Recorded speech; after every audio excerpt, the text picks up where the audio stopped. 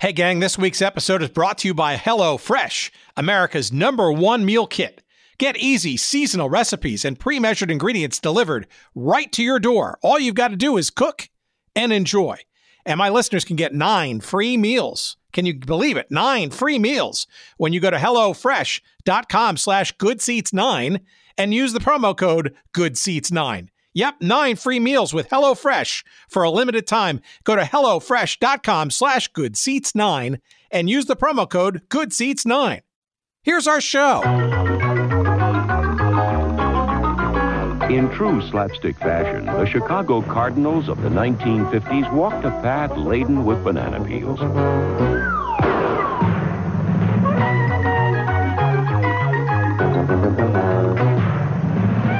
Footballs were thrown like pies, and there were chases worthy of the Keystone Cops.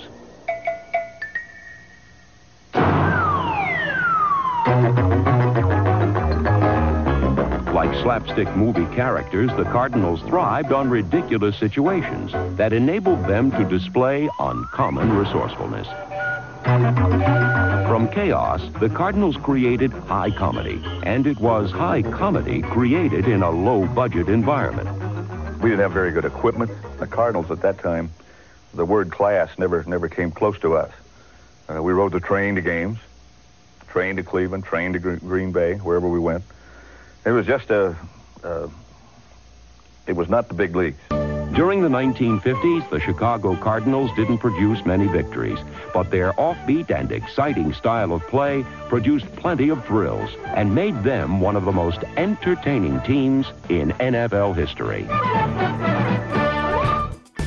Welcome to Good Seats Still Available, a curious little podcast devoted to exploring what used to be in professional sports. Here's your host, Tim Hanlon. Well, they're gone and not forgotten, however, and that's what we're here for, of course. And we welcome you to the proceedings. My name is Tim Hanlon, and this is, of course, Good Seats Still Available. It's our curious little podcast that is devoted to what used to be in professional sports. What a quintessential franchise we have for you this week. And it's also one that's an incarnation. We don't just focus on defunct things here on this little show. We like to focus on things that used to be previously incarnated. And that's this week's focus as we get into the original story of what is today the Arizona Cardinals. They got their start way back when, during the founding of this crazy thing called the National Football League. And they were known as the Chicago Cardinals from 1920, the earliest days of the beginnings of the NFL, until their demise, or actually their shift after the 1959 season, from the great city of Chicago to the equally great city of St. Louis, where they were the St. Louis Football Cardinals in their second iteration. And for a bunch of years, that's for another show, before they moved to Phoenix and became the Phoenix and then Arizona Cardinals. But if you consider yourself a Cardinals football fan, you know, I question your sanity as you look at the history of this franchise. One of the oldest, and actually I think the oldest, consecutively run franchises in all of the National Football League. Chicago Cardinals have well, the Cardinals generally, the entire history of the franchise has been, shall we say, bereft of much playoff or championship success. As a matter of fact, they've only won a couple of league championships, and that was years and years ago, before arguably the modern NFL sort of came into being. 1947 and 1948 were really the halcyon years of the team, and that's when they were actually located in Chicago. And that's kind of our focus this week with our guest, Joe Ziemba, who has arguably written the quintessential tome about the Chicago version of these Cardinals, called When Football Was Football, the Chicago Cardinals and the Birth of the NFL. And again, it is one of the oldest, if not the oldest, consecutively run franchises in the league in its history. And as you heard in that little setup there, Pat Summerall and a few other players from the Chicago Cardinals days. Woeful is a good word. Comical, slapstick. These are all words. Curious, inventive. You know, these are all sort of adjectives used to describe this team that for many years, actually their entire, most of their run, not the entire run, but just about all of it, was pretty much played in the shadows of the bigger, the stronger, and obviously the longer term, more successful, although this season we could argue the case, Chicago Bears. And the Cardinals certainly had their days against the Bears. They often won a few battles, crosstown battles, usually late in the season, but of course, more often than not, lost the long-term wars when it came to the better record and the better attendances and all that kind of stuff to their neighbors from the north. And the Cardinals, though, of Chicago were a very interesting and fun and sometimes quizzical lot. And we're going to get into some of the little hijinks and the interesting intricacies. Frankly, if you really go back even to the prior years before the NFL's founding, the Chicago Cardinals were really even more important, I think, than the Bears or a lot of other teams, even the ones that started in the NFL, because they were part of the Chicago football scene, the pro football scene in the Windy City that preceded the NFL. I remember that the pro football game really wasn't a thing until not even after the NFL got started. It took years to kind of gel. We talked about it in many previous episodes, but there were, much like baseball in the 1870s, 1880s, the rumblings of how a sport professionalized itself from the ranks of amateurs and in particular college football, which is all the rage back in the teens and the 20s and the 30s. It took a long time for the NFL to ascend to its dominant professional firmament in the sports landscape. And the Cardinals, the Chicago Cardinals, were instrumental and very seminal in all of that. We're going to get into all of that, as well as their, shall we say, very curious years in the great city of Chicago, with our guest, Joe Ziemba, and the Chicago Cardinals, the football Cardinals of the, 1920 to 1960 or so. And we get to that in just a moment's time. But before we do so, we want to say hello and welcome to one of our longtime sponsors and one of our best, of course. And that's our friends at Streaker Sports.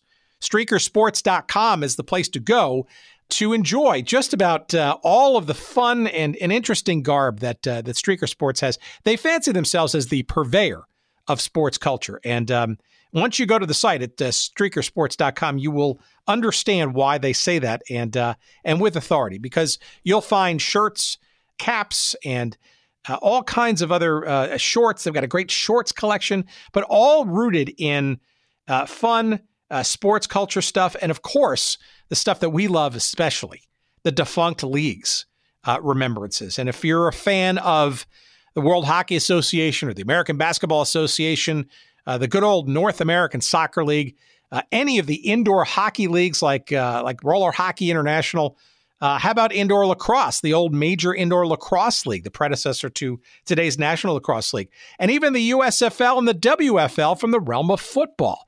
These are all leagues that are featured tremendously well and great garb at StreakerSports.com.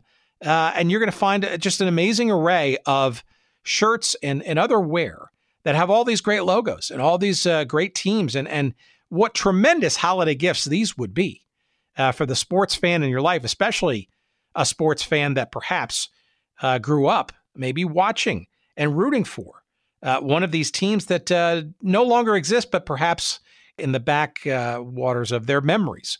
And what better way to bring them to the foreground of their memories by giving them a shirt crafted with love from our friends at Streaker Sports. StreakerSports.com. Make sure you use the promo code, though, when you're doing so for all your holiday shopping. And that promo code is Good Seats. Good Seats. Yep, that's the promo code at StreakerSports.com. So check out any of their great defunct league stuff, but they've got cool, sports culture stuff too. They've got stuff celebrating the Mighty Ducks movie, or how about Slapshot? You're a fan of Caddyshack, or how about Onions? The great Billy Raftery and his occasional, scream and screech during college basketball games, and obviously plenty of those to come. Why not celebrate the great Bill Raftery and his signature phrase with their Onions t-shirt collection? It's awesome. All of the stuff is awesome. And again, it's at StreakerSports.com, and use that promo code GoodSeats for 10% off all of your purchases for the holidays or otherwise, courtesy of our friends at Streaker Sports. We thank Streaker Sports, of course, and we thank you too, of course, for listening. Further, as we get into the interesting historical time between 1920 and 1959 or so, this is when the Cardinals and football played in Chicago, and we're going to talk about it with Joe Ziemba in our conversation we had just a couple of weeks back. Sit back and enjoy.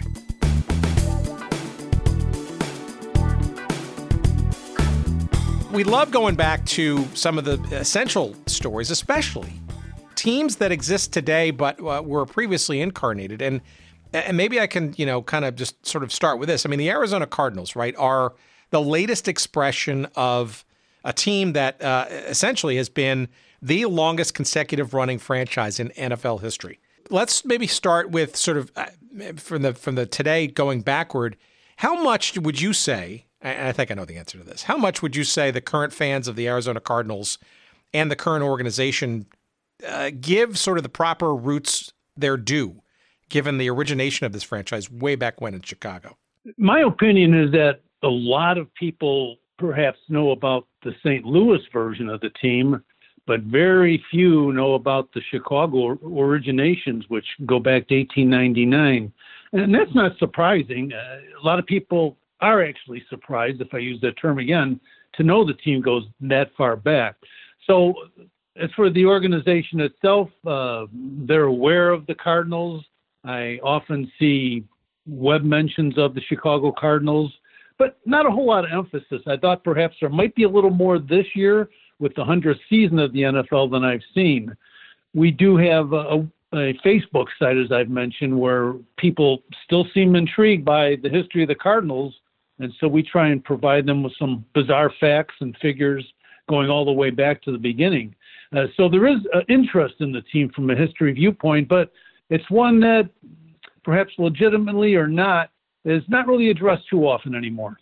Yeah, and I think that's interesting, and it's been one of the themes that we've sort of unearthed in our conversations to date is the teams that currently exist that do have roots or go back, and it's interesting to see how well embraced, or in many cases, oftentimes, whitewashed or forgotten or just simply ignored because modern day doesn't even have the time or the wherewithal or the extra work, perhaps, or maybe even some of the skeletons in club histories and all that kind of stuff, because it's all about the future and the big business now of it. And, frankly, I think it's a shame. And I sort of didn't want to sort of put a downer on it to start, but, I think it's important for anybody who's a fan of the Arizona Cardinals or their previous incarnation as the Phoenix Cardinals, or hell, even the previous incarnation of that, of the St. Louis Cardinals, that this was a very deep and rich historied and storied franchise for almost 40 years before they even moved to St. Louis, for God's sakes. And that's saying something. So maybe you can give our audience, these young whippersnappers out there, a little bit of an understanding of maybe the primordial ooze from which even this franchise kind of got going even before 1920 and the NFL kind of started kicking around.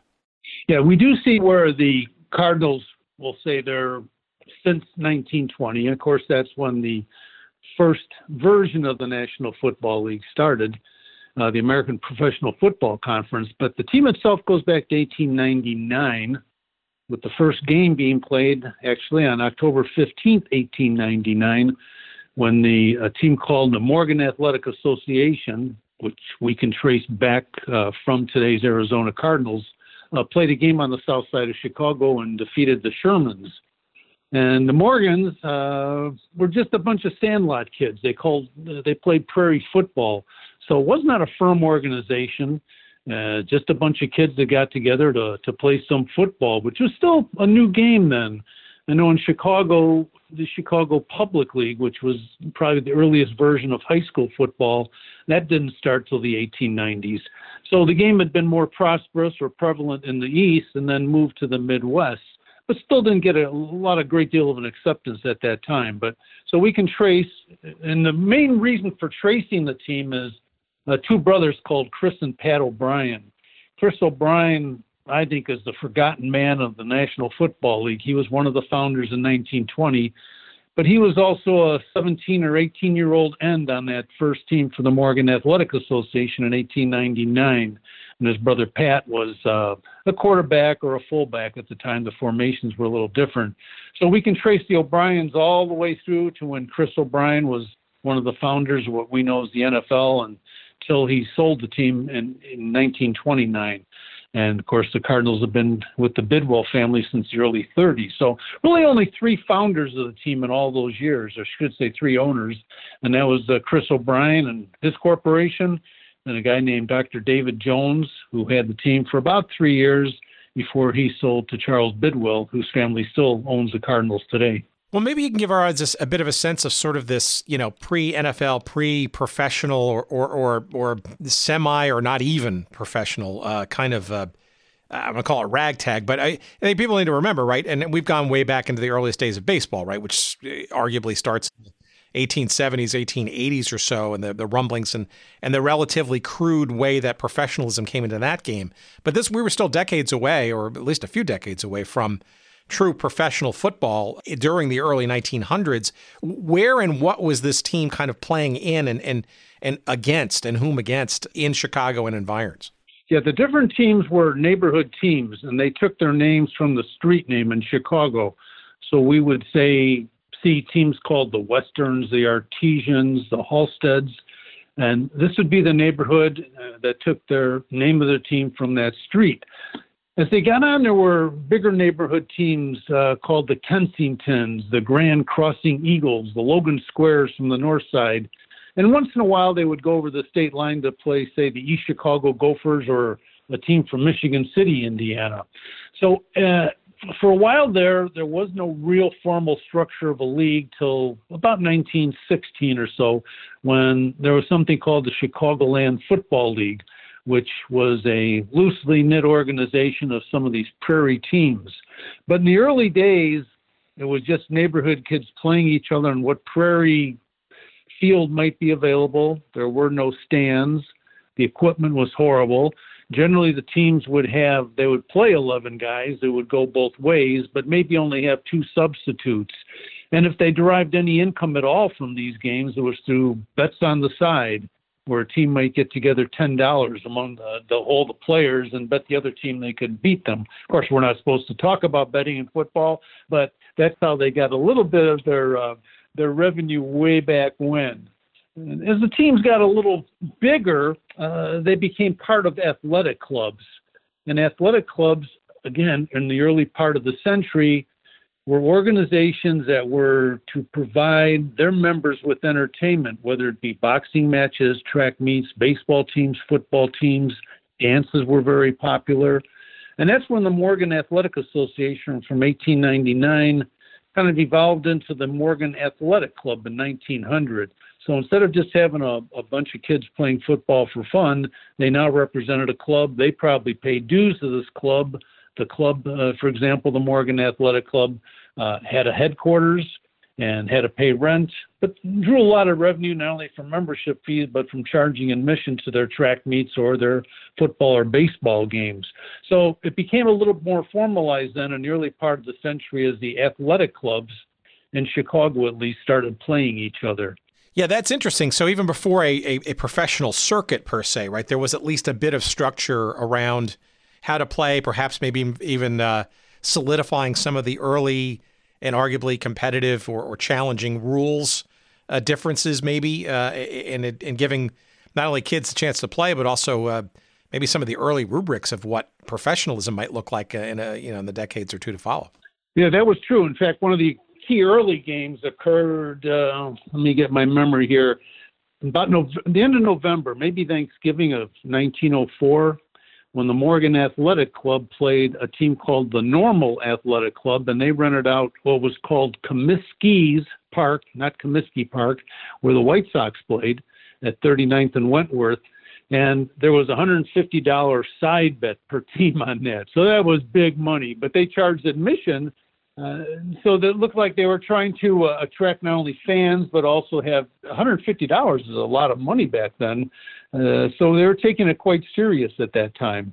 But around 1904, about 1904 is when that game occurred. And we saw more of that where they were getting into bigger venues instead of just playing at any empty lot. They were looking for a place that had bleachers, The Cardinals, as we know them, eventually were playing in a place called Normal Park in Chicago, which is at 63rd and Racine. That was a baseball field, and they put the football field, so it went east-west. Barely made it within the fence, but it was a more formal structure for them to begin playing in. And it's important to sort of understand some of this these early origins, because the actual name of the team and their color scheme kind of came from these early pre-NFL days. Maybe you can sort of get into the story of how the team wound up getting its name and its color scheme, which is still today what it is. Yes, it is. The Cardinals have had, we think, the same colors. This might sound like some heresy, but the name Cardinals did not come from a name of a jersey, which is what our research has found out over the last few years, as when the team with the O'Brien brothers morphed from the Morgan Athletic Association to the Morgan Athletic Club, that was 1899 and 1900. In 1901, the O'Brien brothers were part of a new club called the Cardinal Athletic and Social Club. And it really had nothing to do with the color of their jerseys. The prevalent story is that Chris O'Brien was the owner of the team, and he bought used jerseys from Amos Alonzo Stagg, the head coach at the University of Chicago. And we haven't been able to verify that at all. In fact, it doesn't make a lot of sense, because Stagg just hated the idea of someone playing football after he graduated, and had nothing to do with these post-collegiate teams.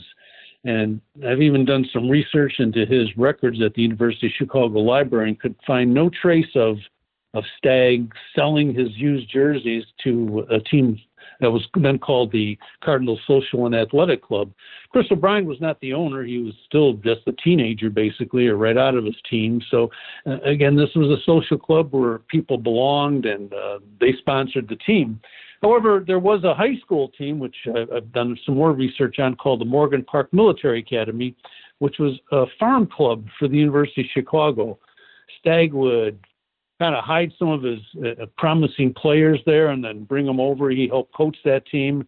And if you look at their jerseys, they look an awful lot alike like the University of Chicago jerseys that may have been from a year or two before. And a lot of this is available because we see stuff online, or we can research it in some of these archives where we can actually see the photos from teams and compare what their uniforms look like. So unfortunately, the name, which we think came from Chris O'Brien buying jerseys from the University of Chicago and saying they look like a cardinal red, that's not true.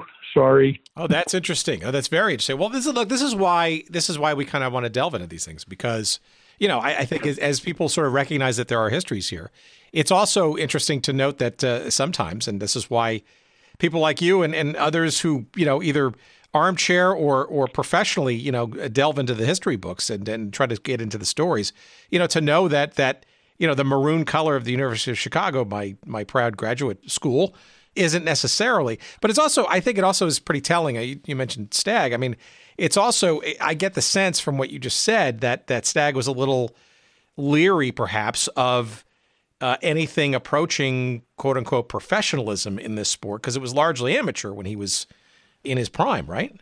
Exactly. In fact, there's some good stories floating around. I've found a couple of them where some of his players, after they graduated, were so fearful of Stagg and his influence that they would try and play under, different names, or even try and disguise themselves. There's one fun story where a red-haired athlete put shoe polish in his hair, and a lot of the guys played without helmets back then, and so thinking no one would recognize him and report him to Stagg, even though he was no longer part of the university, everything went along fine until there was a heavy rainstorm during the game, and all that shoe polish washed down his face and uncovered his red hair. And, of course, I guess it was reported to Stagg. So other players that play under assumed names, and even there's stories about, I think it was 1899, Stagg won the national championship. And about 25 years later, they had a reunion of that team, and the players then were successful in life, lawyers and jurists and instructors, etc., business owners.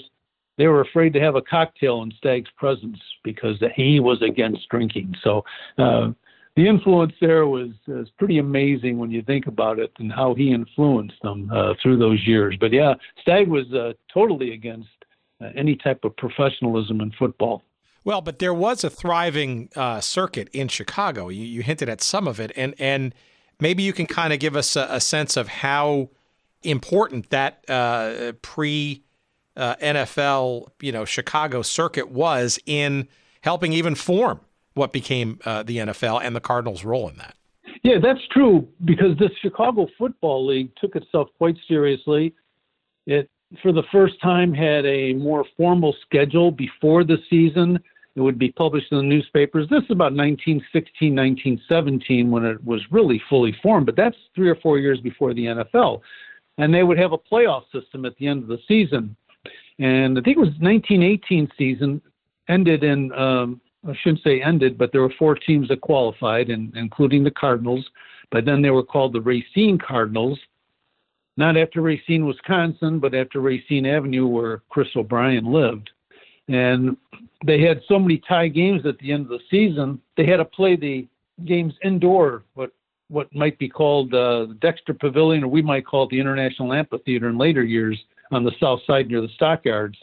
And so that playoff, the Cardinals played a couple of tie games, and it was interesting because those were probably the first of the professional indoor football games that were played because of this new league and the rules it had and the playoff structure that was implemented. Yeah, now that's fascinating. I've seen some old pictures of that, and it does get dredged up when you talk about some of those bitter cold games or building domes and that kind of stuff. And even historians, I think, even get some of that incorrect because it predates even the NFL or its previous incarnation, the American Professional Football Association.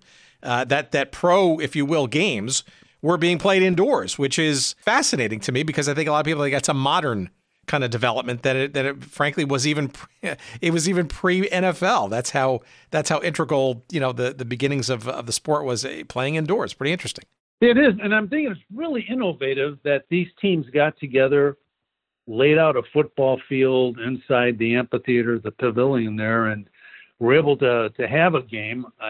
Some accounts say the field was only 80 yards long.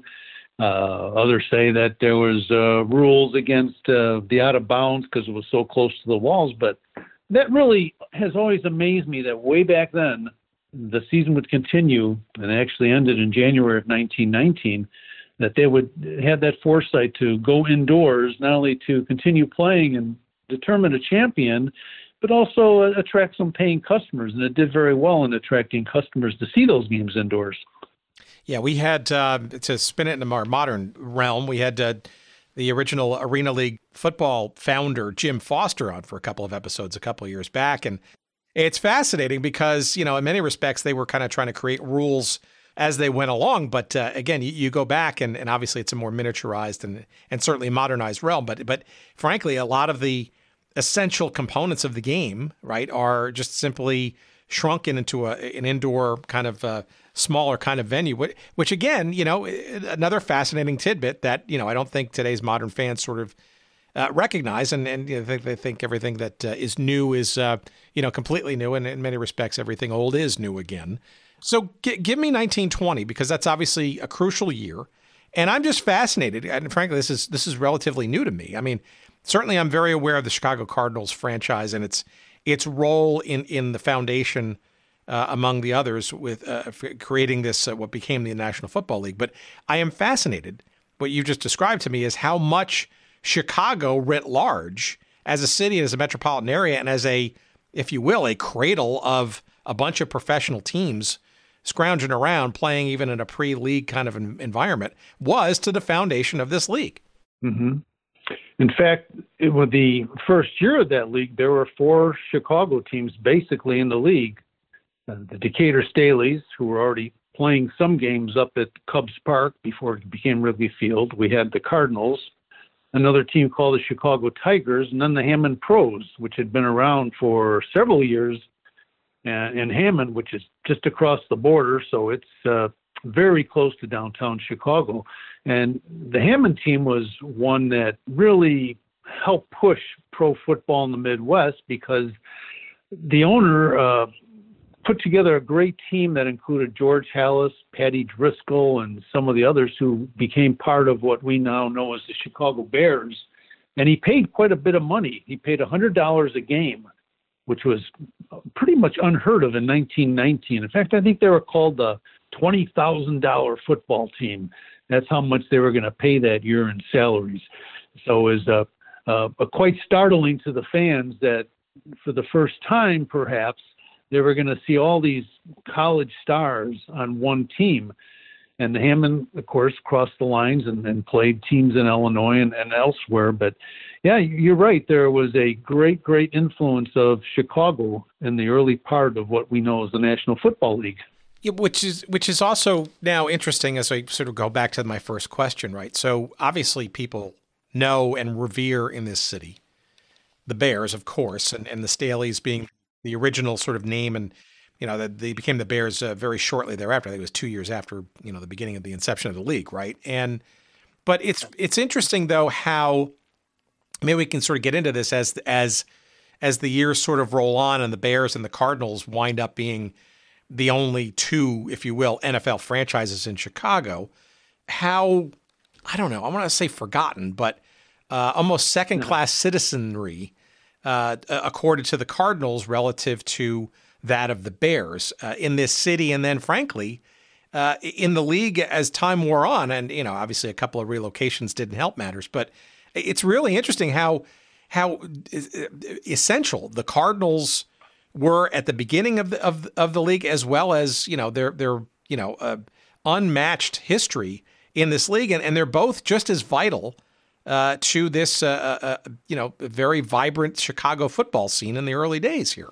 I'm just interested to sort of see how the Cardinals kind of, I don't want to say lost their way, but got a little less love, I guess, or less recognition maybe than the Bears. And maybe it's because the Bears just stuck around forever here. Yeah, the Bears being around, but one of the early things that set the Bears apart was when George Halas was able to, I guess, build a team that was already there in Decatur. He worked into the contract that the players would be employees of the Staley Manufacturing. And so they got paid per game, but they were also paid to work every day, and he was also able to get them paid while they practiced after work. So it was kind of nice to have a team at that time that was so organized and so well funded that they could not only attract people, because football didn't pay for you to do it just once or during the season and have a decent living the rest of the year. They all had to have part-time jobs, which of course continued probably into the 40s and 50s for the NFL. But here Halas was able to not only attract players, make sure they had a full-time job, got a little bit extra for playing football, and got paid to let them take off work to practice, which I think was the undoing of the Decatur sponsorship after a year or so ago. But that seemed to allow Halas to, from the start, have a winning team. In the second year of the league, the Staleys won it, and they were able to put together those great teams in the 20s and 30s and 40s, and the 40s with Sid Luckman, to where they were getting the fan appreciation. And their games were played, of course, at Wrigley Field, which is more centrally located for folks in the city of Chicago, where the Cardinals were on the south side. You could access Normal Park by train and bus, of course, and even when they're in Comiskey Park. But it seemed like easier for the fans, and for some reason the media, as it was at the time, there were several papers in Chicago. Halas was a great promoter, of course. He would often, in those early days, write the game story and hand deliver it and see that it was printed the next day. So he was very savvy in terms of getting promotion for the team, and then in terms of getting people to attend. And back then, we didn't have cable television or multimedia advertising. You had attendance and program sales, and that was about it for bringing income in for the team. So I think probably Halas jumping in, getting that prime real estate at Wrigley Field and a very favorable rent structure with Mr. Wrigley that enabled him to have a team that was good. He was able to attract good players, pay them, and then put up winning records. And so that was attractive to local fans in the area. And that just seemed to be the basis of why the Bears were a little bit more recognized and have been throughout the years than the Cardinals, which weren't quite as successful in win-loss nor in attendance throughout the years. Well, so how did the Cardinals establish their fan base then? So you're obviously mentioning one component of it, sort of the North Side versus South Side kind of thing, but and the sort of the full-time employment thing, which is striking because it sounds a lot like some of the earliest days of pro basketball that we've gone into in the earliest days of the NBL and the things of the pre-NBA, where there were company teams to start with, and it was company first and team play at night, and then obviously that begat a pro circuit over time. But how did the Cardinals distinguish themselves as a viable professional franchise in addition to the Bears, and I guess for 1 year even in addition to the Chicago Tigers in the city to get fan attention? Yeah, they promoted locally. Chris O'Brien was pretty innovative as well. He was one of the first to recognize the value of future generations of fans, so he would have special either free days or half-price days for schoolboys to attend. He recognized veterans from World War I. He established parking lots near Normal Park so fans could take these newfangled automobiles and drive to the game. And he also tried to get, as best he could, coverage in the media. And O'Brien also would be kind of like a salesman. He would, if they say the Cardinals played down in Moline or over in Rock Island, he would go there the week before and try and drum up business from the local fans. Of course, the writing in that time was extraordinary. We'd hear about the giant Chicago Cardinals coming to Moline, with several All-Americans on the team. And poor little Moline doesn't have a chance. But they would build up these versions and stories of the All-Americans. When it came to Chicago, the Cardinals just didn't seem to draw a lot. Normal Park on the south side didn't have a large seating capacity. Even when they moved to Comiskey Park, they didn't have much luck in filling that place. Again, winning helps a lot. The Cardinals won the championship in 1925, but that unfortunately was the same time Red Grange came into the league, and so the Bears were off filling stadiums around the country, and the poor Cardinals were trying to get a couple thousand to watch them play at Comiskey Park. So that was kind of interesting about how the Cardinals did try and survive. In the 30s, this was after O'Brien sold the team, they actually played their games from 1931 to 1939 at Wrigley Field, which left the Cardinals at kind of the bottom of the ladder in terms of preferred game days. The Cubs, of course, if they had a good season, might be playing late into October. The Bears would have their first choice because that was their home field. And so then the Cardinals at Wrigley Field would have maybe their opening home game in November.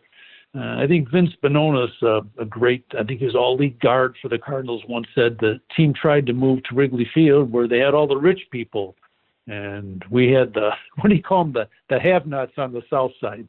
Probably not fair for us to describe it that way, but it seemed to be true because the fans of the Cardinals would not go north to watch the Cardinals play in Wrigley Field. And, of course, the Bears fans wanted nothing to do with seeing another team playing in Wrigley Field. So that did not last, and the Cardinals moved back for 1940 into Comiskey Park. So lots to unpack there. So on that one, that was the Bidwell family when they bought the team in 33 that they decided that they were going to try to kind of go up market, if you will, and find out where the money was. But that's odd because the city of such a large geography, and I guess hindsight is 2020 now, right? But to be the third tenant in arguably a baseball park, right, and the number 2 football team, let alone not have it with another stadium just on the south side, just basically waiting for a winter tenant. Sure. Yeah. And they, it just never worked for them. I guess it was an idea. And actually they started a year before Bidwell got involved, and he kept up with it. But the owner, Dr. David Jones, he was the city physician for the city of Chicago. He had promised that he would bring a winning team to the south side, and made a lot of changes. One of the biggest was bringing Ernie Nevers, the Hall of Famer, in to play for the Cardinals and later coach for the Cardinals. He had the first out-of-town training camp in Coldwater, Michigan, and really pumped up the team. But when attendance was still not very strong, he was the one who had the first season up in Wrigley Field. I'm not sure if they signed a contract for several years, but Bidwell certainly had the opportunity to move the team back, but kept them up north. And maybe it's because he had a fondness for the Bears, kind of working for Halas at one time, being a partner with Halas and a pro basketball team, the Chicago Bruins. Of course, this was going on before and during his time as owner of the Cardinals, but who knows? But the attendance-wise, it certainly didn't work. All right, so before we move on to the ownership changes, and you mentioned it's important that we go over sort of how it got to the Bidwell family because it didn't go directly to them, as you just mentioned. 1925 is an asterisk for sure in NFL football history, right? And I believe, if I'm not mistaken, the Cardinals, I guess, almost retroactively claimed 1925 as their first ever NFL championship, but it wasn't kind of that simple, nor maybe even at the time acknowledged as such as a championship team. Was it? Yes. 25 was perhaps if not today, it still is one of the most controversial seasons that was ever played in the NFL. In 1924, there was a similar thing where a couple of teams claimed the title, and the owners in their minutes, which are available at the Pro Football Hall of Fame, put down certain rules. And the rules claim that you could schedule any number of games you wanted to until a certain date. Let's just say December 1st or December 7th. And if you wanted to, you could keep playing games. The Cardinals in 1925 were neck and neck with the Pottsville Maroons from Pennsylvania and had what a lot of the newspapers called the championship game between the two teams at the end of the season, and Pottsville won that game. So they edged ahead of the Cardinals in the standings. And this is the same time now that we're hearing rumblings about Red Grange joining the Bears and coming to the NFL.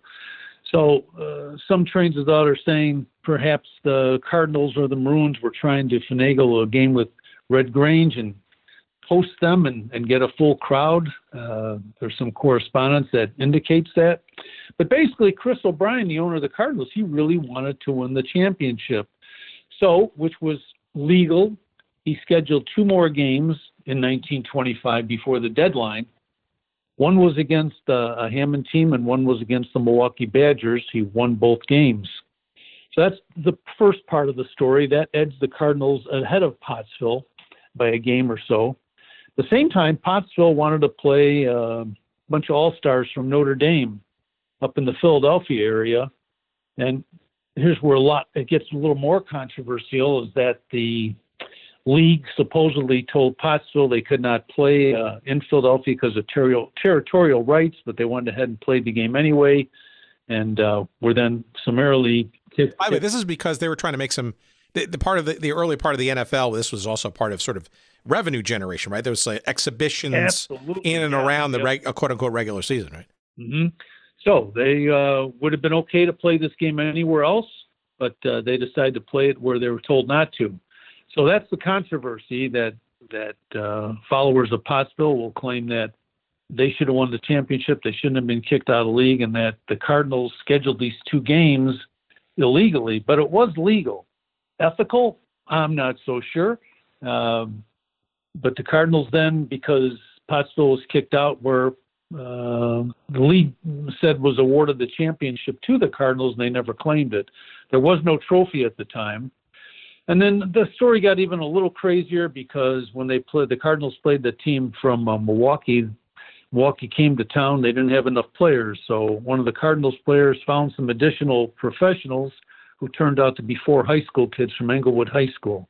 So the Cardinals then were brought to the carpet. Chris O'Brien was fined, and again, what was said at that time, would the Cardinals have to give up the championship? But they never were. I should say the championship never was taken away from the Cardinals. So they're still recognized as the 25 champions, even though maybe outwardly they never accepted that until later on when the Bidwell family became involved. So if you're from Pottsville, you probably have a good claim that something must have been amiss. If you're a Cardinals fan, you probably, and rightly so, say, hey, we just schedule another couple of games.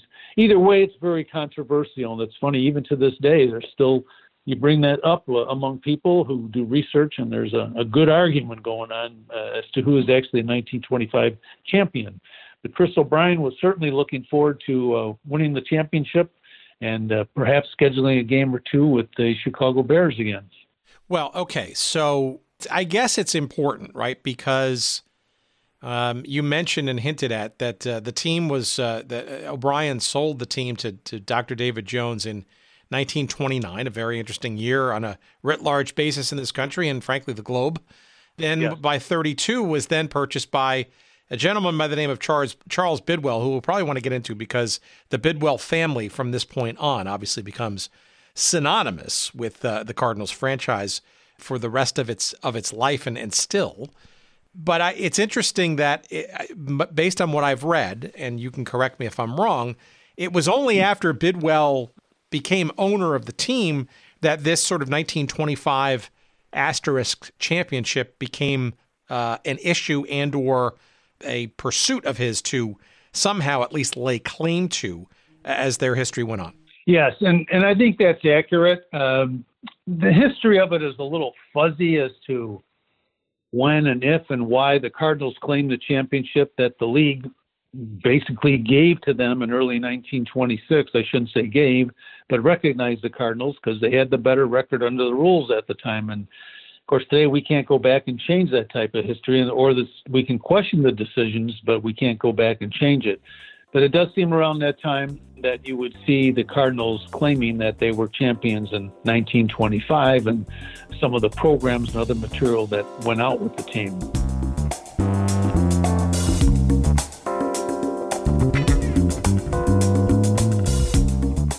All right, what's this? HelloFresh. HelloFresh, yes, America's #1 meal kit, of course. Get easy seasonal recipes and pre-measured ingredients delivered right to your door. With HelloFresh, all you have to do is cook and enjoy. Exactly what I've been doing the last couple of days, as we've been enjoying in the Hanlon household some delicious HelloFresh meals. Not only delicious, but simple and straightforward and easy to make. HelloFresh makes cooking delicious meals at home, of course, a reality, regardless of your comfort in the kitchen. From step-by-step recipes and pre-measured ingredients, you'll have everything you need to get a wow-worthy dinner on the table in just about 30 minutes. Say goodbye to endless grocery store trips and takeout food. HelloFresh has you covered. Break out of your dinner rut with HelloFresh's over 20 seasonal chef-curated recipes each week. There's something for everyone, from family recipes to calorie-smart and vegetarian and fun menu series like Hall of Fame and craft burgers. HelloFresh has more 5-star recipes than any other meal kit, so you know you'll always get something delicious.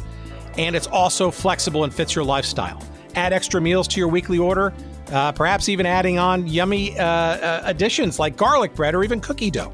You can easily change your delivery days or your food preferences. Heck, you can even skip a week whenever you need. HelloFresh has got you covered. We love it. Give it a try. I guarantee you're gonna enjoy it.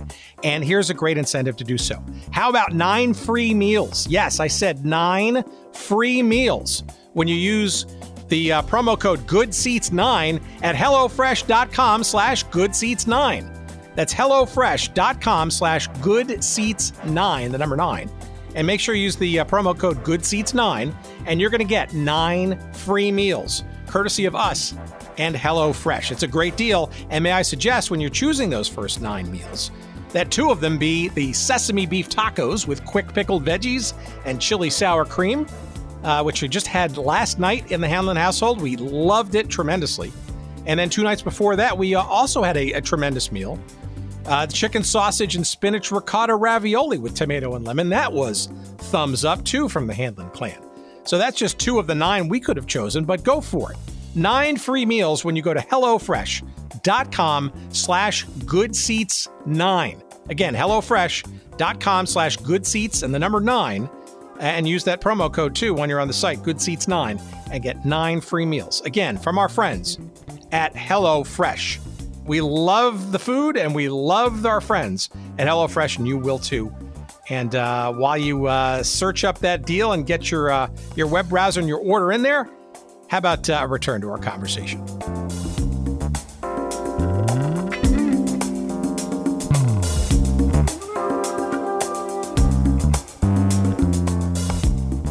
I also get the sense that the Cardinals also, before even Bidwell became owner, were a little ahead of the curve when it came to integrating African-American players into their into their mix. Is that right? Oh, it certainly is. And it was a shameful part of the NFL when there was no integration there for most of the 30s. But the Cardinals had a fantastic player named Frederick Slater, Duke Slater, All-American at the University of Iowa, originally grew up on the south side of Chicago. His father was a minister, and he was just a dominating player.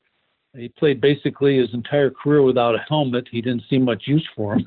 But Slater is this year of the National Football League Hall of Fame. I shouldn't say the National Football League, but the Pro Football Hall of Fame is going to try and recognize some of those folks who played in the early years.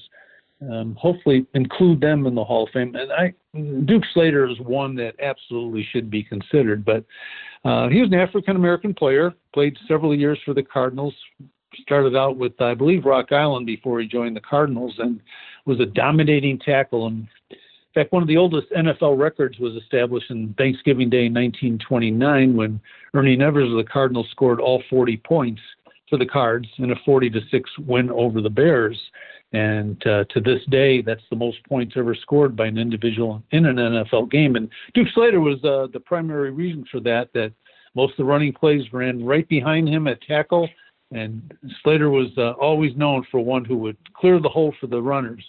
But yes, the Cardinals had Duke Slater, another great halfback called Joe Lilliard in the early 30s, who was a phenomenal runner, receiver as well.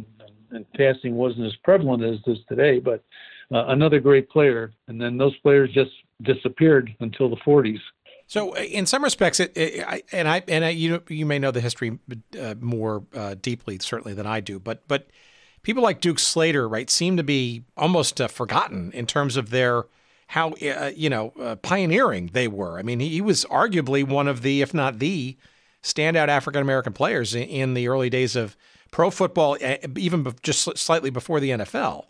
I wonder why more hasn't been made of sort of these pioneering efforts, especially in light of maybe where the NFL still hasn't sort of, kind of crossed the chasm on integration and rights and all that kind of stuff. If you believe some of the current players out there, there's a lot of disrespect still, I think, in the community. Yeah, and the thing with Duke Slater, such a phenomenal two-way player for so many years. Every time you read an article, it talks about him and what he did in the line, and it just he's one that should be recognized. But I agree, yes, some of these players, and is it because the writers who covered them are no longer with us, and none of us ever saw them play, and so we really have to rely on research to bring these folks back, and that's. I guess part of the thing that I enjoy about the Cardinals and their players is finding something that no one perhaps has seen before, and to publish it however possible, whether it be in book form or on our different sites. But yeah, there just doesn't seem to be the recognition. Even when you see the seniors who are nominated each year, they're generally the seniors perhaps from the 50s or 60s for the Hall of Fame, and not those from the 20s and 30s. Well, okay, so let me ask this indelicate question then. So you're hinting at maybe one of the reasons why, perhaps, and yeah, this is also part of why we kind of, in our own very amateurish way, kind of go into these conversations, because there are things that are either lost to history or have not been sort of fully vetted, or that are living and breathing issues that could be resurrected and maybe brought to light, such as this. And I'm sort of making a crusade out of this, but it seems like it's a fairly decent injustice. Could it be also, right, besides the fact that the early, the 20s, and some of it was prior to the NFL's formation, and the rules you're talking about were relatively free form, shall we say? I'll be charitable. Do you think it would have been any different had Slater been, let's say, on the Chicago Bears, right? Because the Cardinals, as we'll get into in a few minutes, kind of were wayward in terms of their on-field performance for decades, right? During and after Bidwell's acquisition of the team. And so I guess I'm just wondering if the Cardinals' relatively unremarkable performance in the years that followed in the 30s and the 40s might have had something to do with the fact that Snyder wasn't given any additional credit because he was on a relatively moribund team. Yeah, I never thought of it that way. But if he had been on the Bears with winning championships in the 30s and 40s, Not they would have been playing the 40s, but yeah, maybe it would have been a little different because after 25, the Cardinals were not really competitive in a lot of those years. And so there was no recognition for the team nor for the individual players. We have Ernie Nevers, obviously, he's in the Hall of Fame.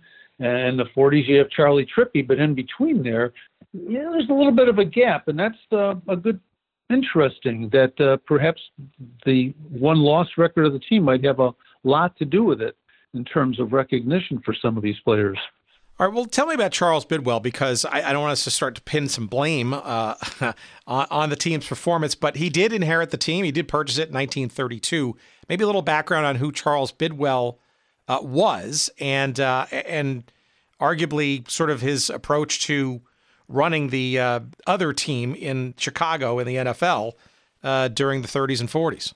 Bidwell was a businessman who was involved in printing programs, some say involved in printing tickets for other types of social entertainment. But again, he was an innovator. He was involved with dog racing. He was involved in women's softball, a pioneer there, and had a team in Chicago, had his own stadium called Bidwell Stadium on the south side where the softball team played. And as I mentioned earlier, he was partnered with George Halas on a pro basketball team.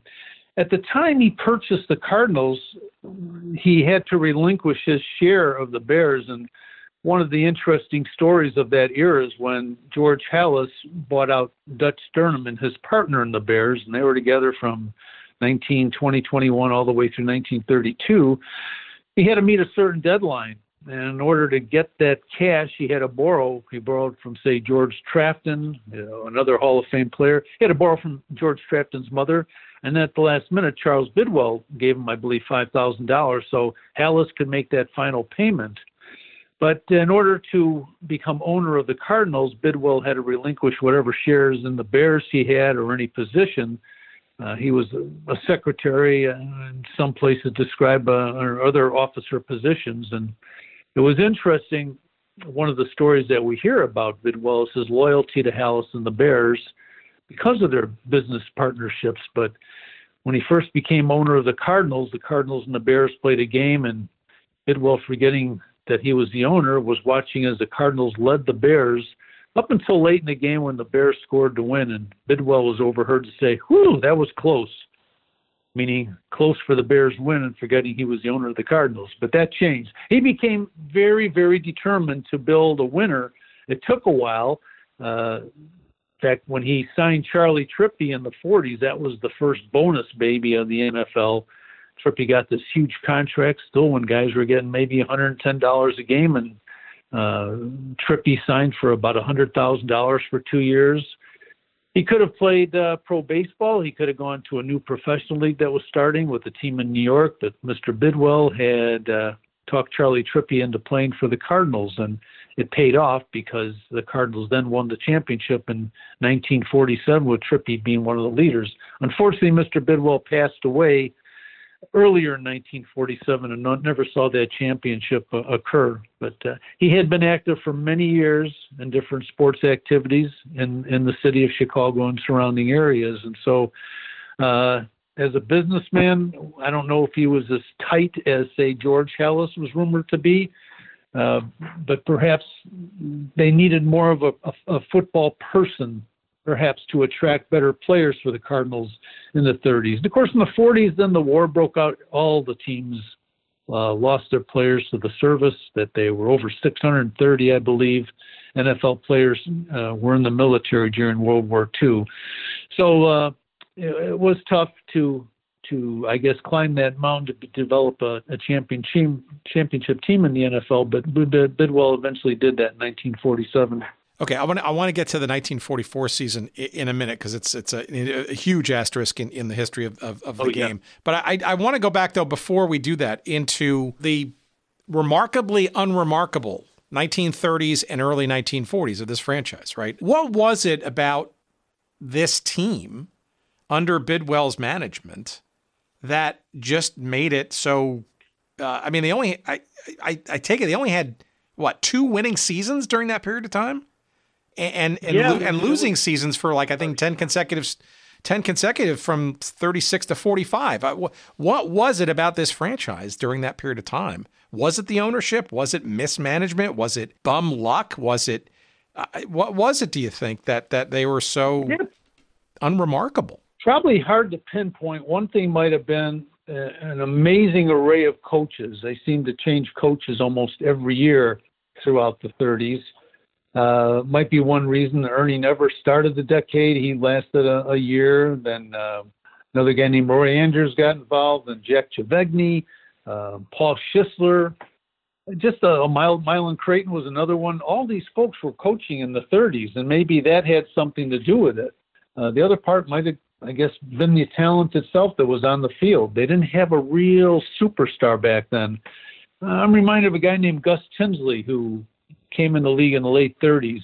He was an end and had a spectacular performance, great statistics, and just kind of walked away from football after a couple of years. And again, he had other interests, or perhaps could make more money than playing pro football by doing something else. But they tried a lot of different things again then too. For example, the Cardinals went on road trips on postseason tours in 1934.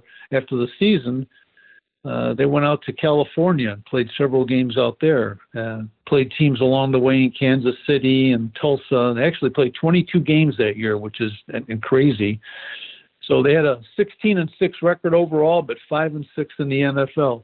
So you can see the level was extraordinary out of the league, but inside the league, they were just average. And except for 35, when they were 8-4 and overall and 6-4 in the league, they, as you mentioned, had a tough time being competitive in the National Football League in the 30s. So generally, you look at that, you look at the coaches, the great turnover, but also the players. They just didn't seem to have any real big standouts or ones that they could attract and keep. And it's even, for example, when the draft started, the first draft pick, Jay Berwanger from the University of Chicago, wasn't drafted by the Cardinals, but eventually became property of the Bears, and he could not agree with Halas on a contract, and so he never did play pro football. So there were some there that either just decided not to play pro football or maybe didn't pan out after great collegiate careers. Not quite sure, but I think the carousel of coaches had something to do with it in the 1930s, because in the 40s we had Jimmy Councilman, who started out the 40s and then finished the 40s and gave the Cardinals their last great success as a team. Before we talk on that, I want to talk about 1944.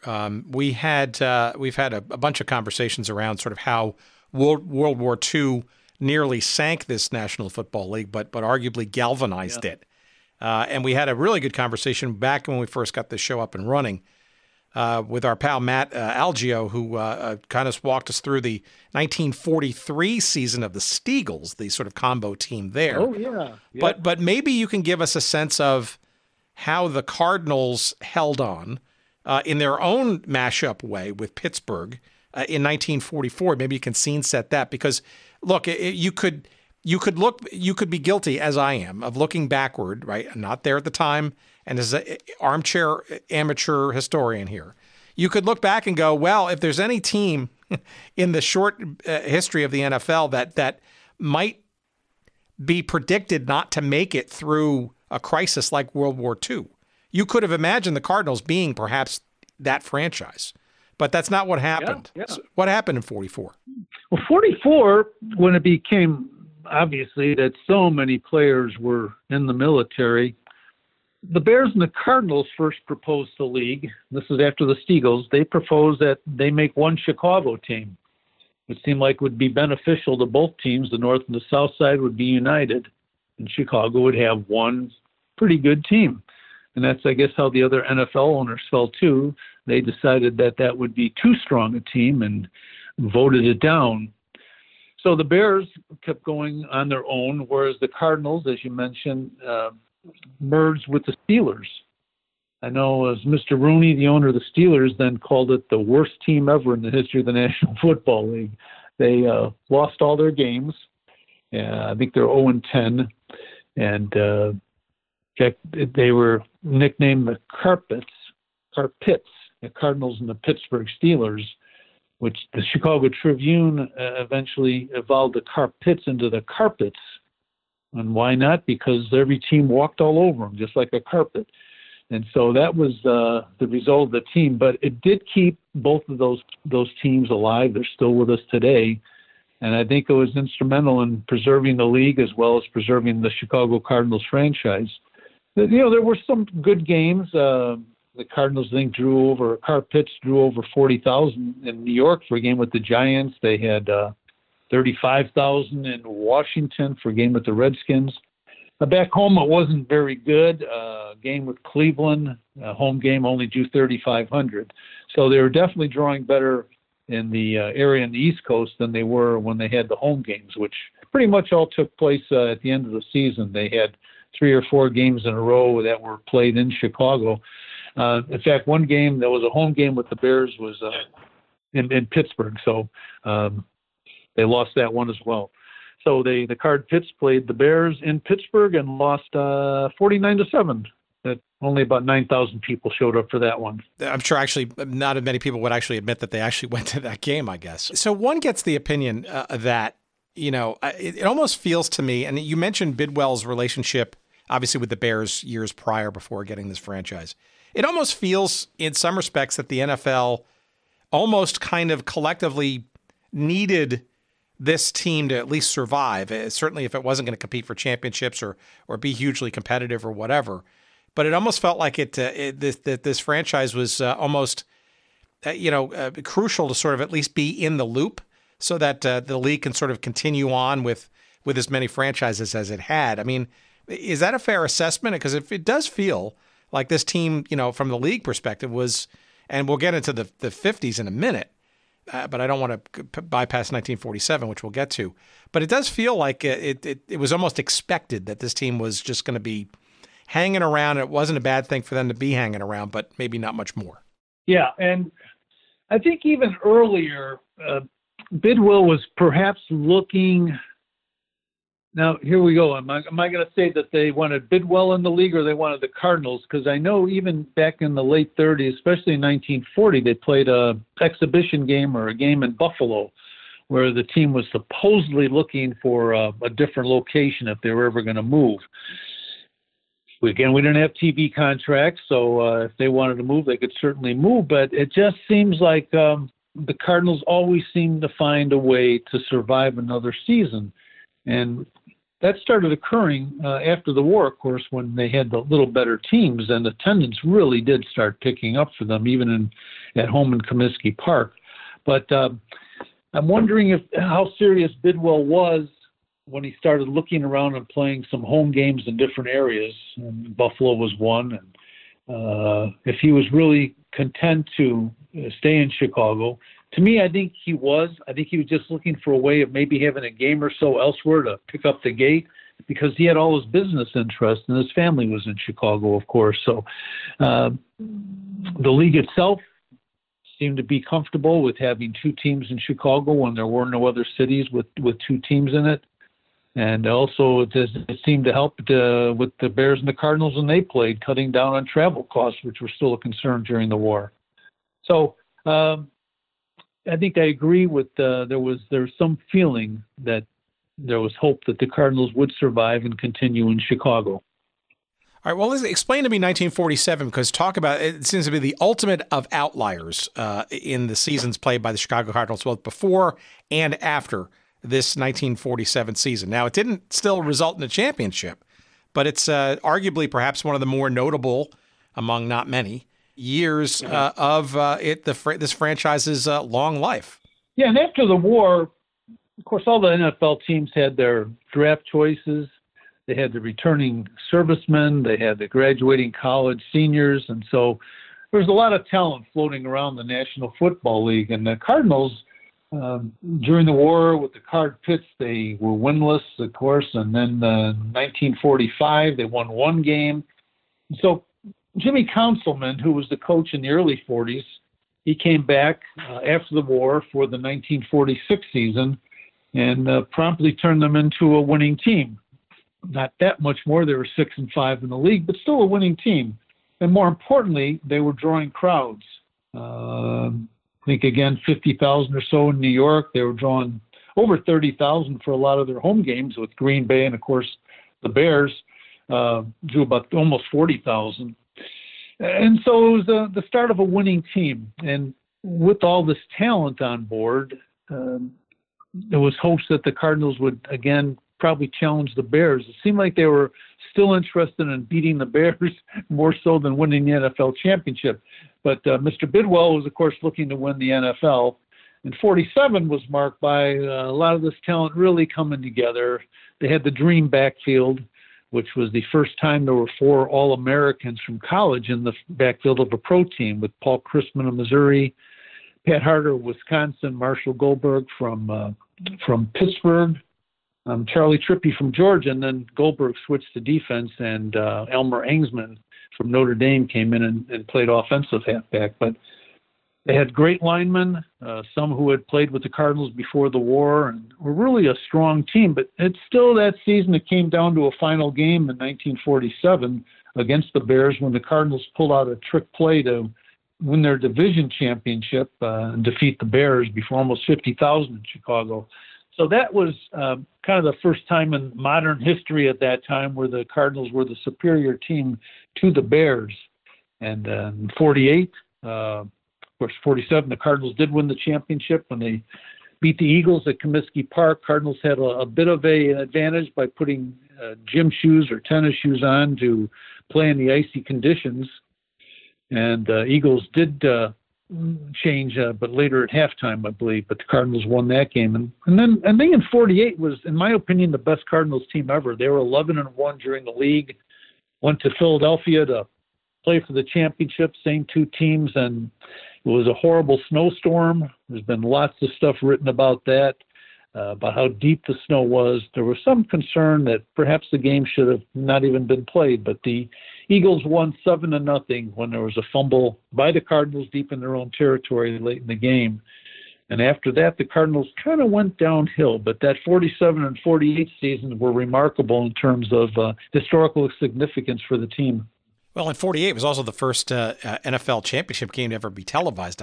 Maybe that had a little bit of a that's right early media pressure to play that game. But okay, so despite that sort of blip, I guess, in history, so something else very dramatic and important happened around that time too, and that was the passing of Mr. Bidwell. Yeah. And so what happens to the team and its ownership then, and setting the stage, I guess, for the 50s, which didn't improve things very much, did it?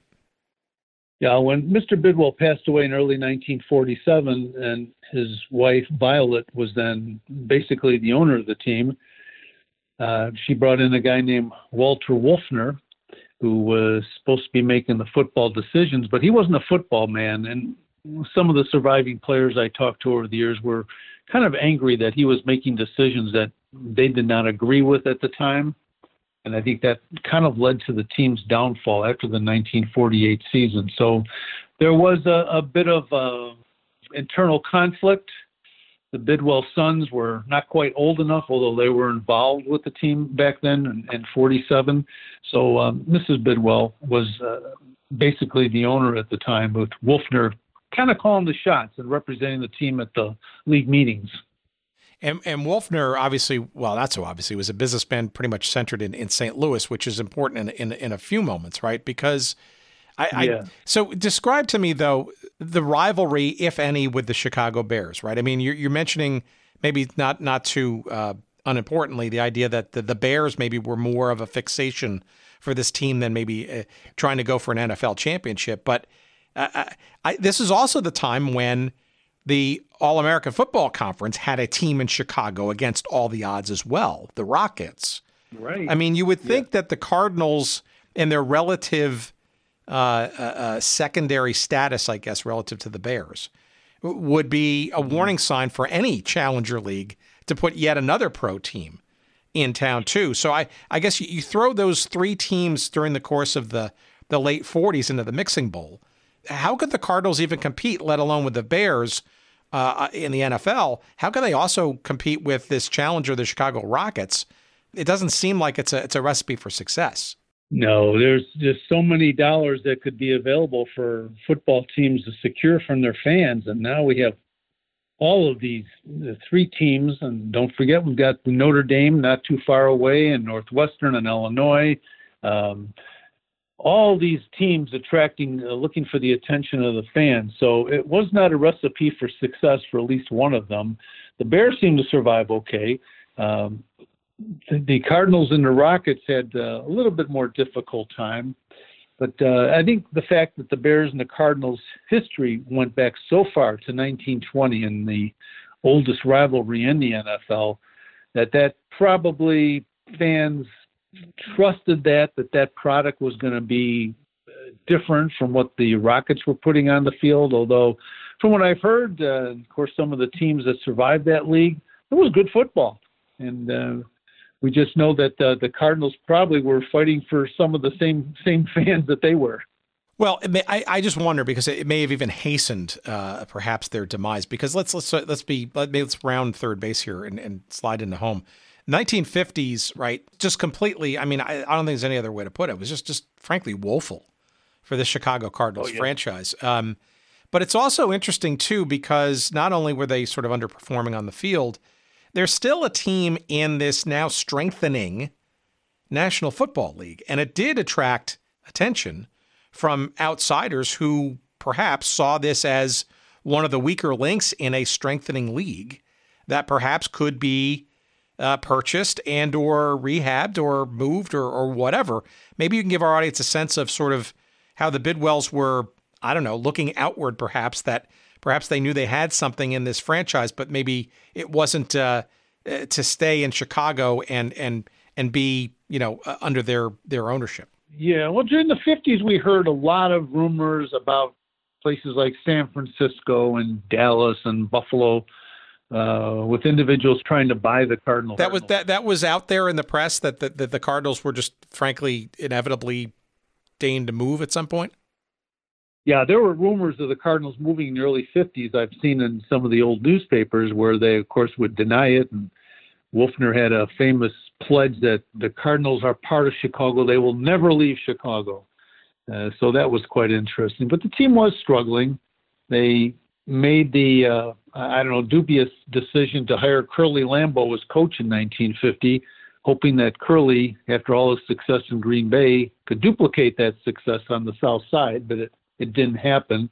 And so where the Bears were drawing 30,000 or so fans per game, the Cardinals still had a few games where they're at 11,000 or 9,000 for their home games. And so without revenue from any place else, it was difficult. Television was starting to become available, but not yet a big revenue maker for the league. So I think the Cardinals in the 50s, if I'm not mistaken, was probably the worst performing team in the history of the NFL over a decade. And so the rumors were out there that perhaps the Bidwell family and Wolfner might be interested in moving or selling. The other thing is television became more popular if we had the blackout rule, whereas if one team was playing on the road and the other team was at home, you couldn't watch your favorite team. That certainly hurt. In fact, when William Bidwell, who passed away recently, when I was doing research for my book, he was pretty secure and confident saying the Cardinals moved because of television, that with the blackout rules, et cetera, the league had enforced that there wasn't going to be any revenue in town for the Cardinals at the time. So there were a lot of rumors. San Francisco was one that I saw numerous times that they were thought to be purchased and moved. And a couple times the Wolfner was in agreement to sell the team, but wanted to still maintain at least part of the ownership or even a majority of the part, where to the incoming owners didn't want to invest 49% of the team and not have really a vote in the matter. So the team was struggling on the field and off in terms of finances.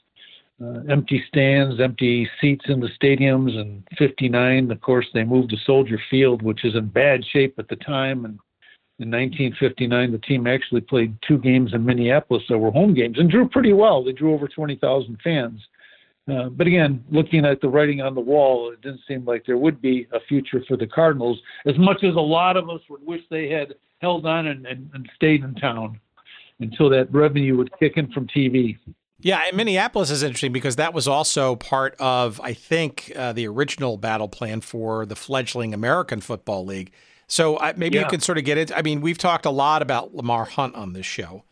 By extension, people like Max Winter and Bob Howsam and Bud Adams and the beginnings and the ongoing 1960s of the AFL. But in some respects, maybe in many respects, without the Bidwells and Wolfner kind of demurring on being acquired in terms other than their own, you could make the argument that the Cardinals were one of the reasons, if not the reasons, for the foundation of the AFL.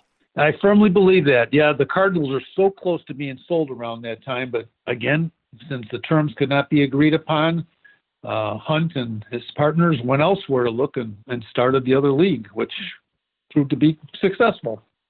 So what did the NFL do, though?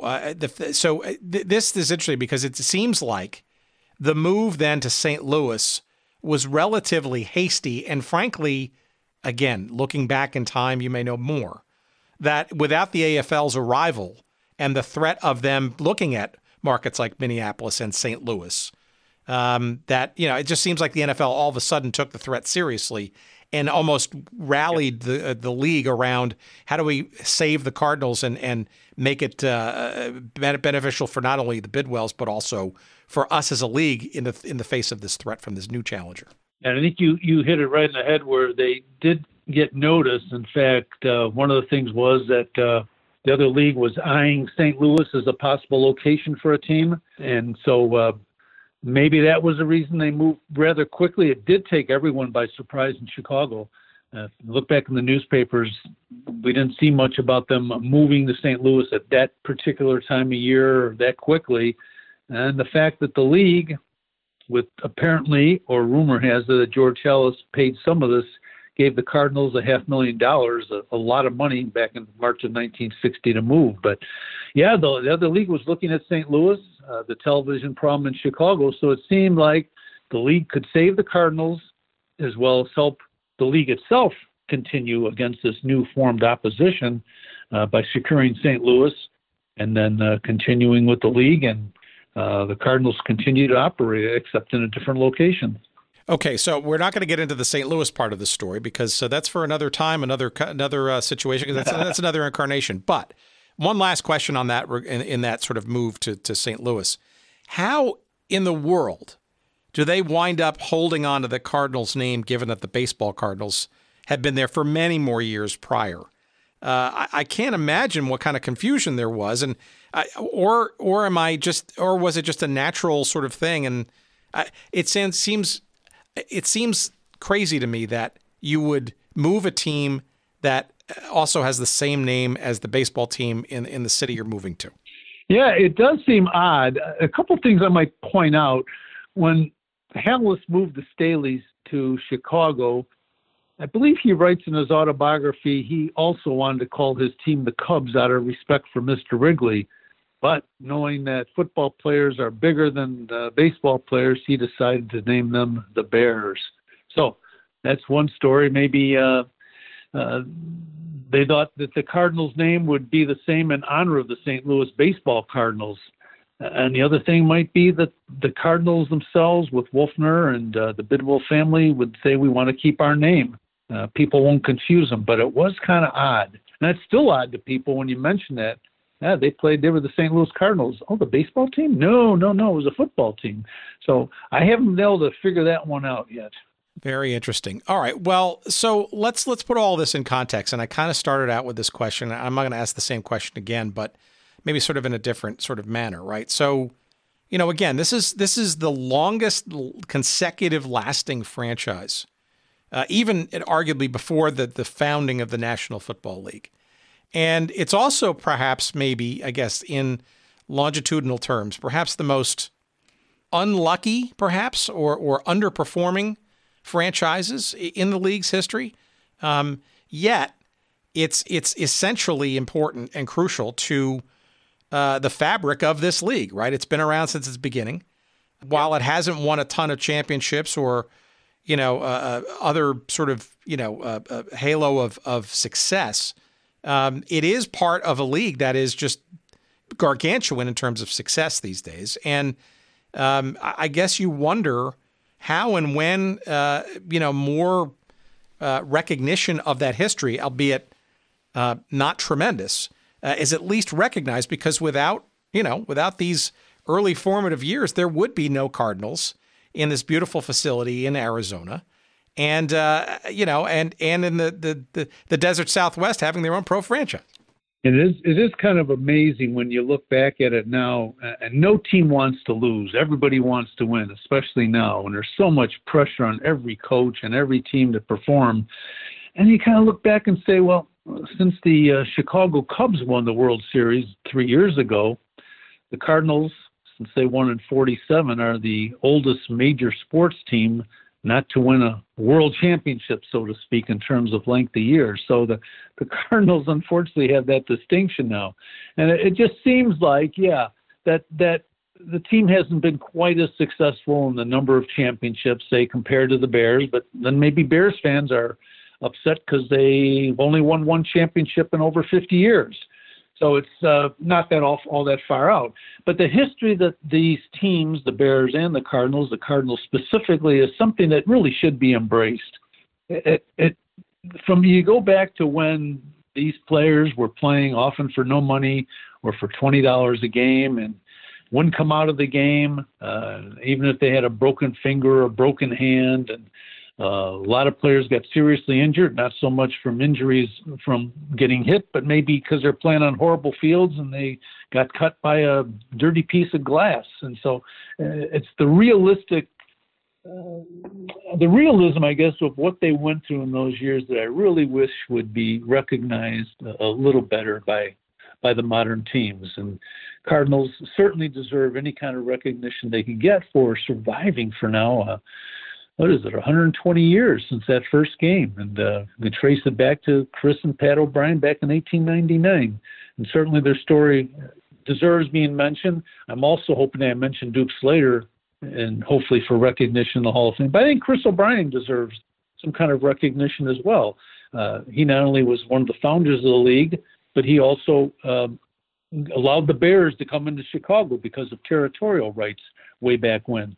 So it was interesting about all the history that's there, and some of us trying to keep it alive, and hopefully that'll be recognized. I think it is, little by little, but we hope that will continue to do so as next year we celebrate the 100th anniversary of the NFL, not just the 100th season. All right, here's my last question. So this team winning outright a championship in 1947, their last one, and a disputed one in 1925, and that's it, right? Yes. So what makes this franchise in its Chicago iteration so interesting to you? Why the focus on it? What got you interested in becoming an expert and or an authority on the Chicago version of this arguably almost forgotten team? Yeah, my interest in the team began kind of oddly. I knew my father was a good football player, and after he passed away, many years after he passed away, I had a box of his stuff, and in there I found that he had a contract from the Chicago Cardinals back in the 40s, and that contract paid him $110 a game, provided he had to bring his own shoes and shoulder pads. He got hurt in training camp and decided he could make more money coaching high school football than he could make playing professional football. And I always found that so ironic. I always wanted to find out more. Well, why did he actually leave? It probably would have been he got hurt in training camp. Today would have been a simple arthroscopic surgery. But he passed away fairly young, so I was never able to ask him a question. So I wanted to go back and research, and my thought was just at first to find out what happened to him, which turned out to be kind of positive because a couple of the players from that area remembered him when I tracked him down. But I found out then there really was no written history of the Cardinals, and then decided to write a little bit about the history and was going to do a book that ended in 1947, and had a wonderful publisher, Triumph Books in Chicago, who suggested, well, continue the book up until the Cardinals leave in 1960, which I did. And so we completed that book. But it always seems then now as I go through stuff, and as we talked about earlier, that so much of the Cardinals' history is wrong. And that's no one's fault. It's just been picked up year after year after year. And if you go to the Cardinals website or even the Hall of Fame's website, they'll have information on how the Cardinals started that was wrong. And a lot of that information came after Chris O'Brien, the original owner, passed away. And the Cardinals themselves started, I'm going to use this word, creating their own history. Not too far off. Chris O'Brien was involved, but he certainly was not the owner of a team back when he was 17 or 18 years old. And so part of this has been my own edification to find out what the history was and to continue to research on this team, as history has become so important to the National Football League. And I think a lot of it goes to Pro Football Hall of Fame now. It has its library, which is fantastic, and people are treating the history of the league as a serious subject. So I'm just trying to make my small contribution, which started out trying to find out about my dad, and then it kind of expanded to find out the true history of the Cardinals. And so we'll plan on continuing to do that in the future. But that's my simple but true story.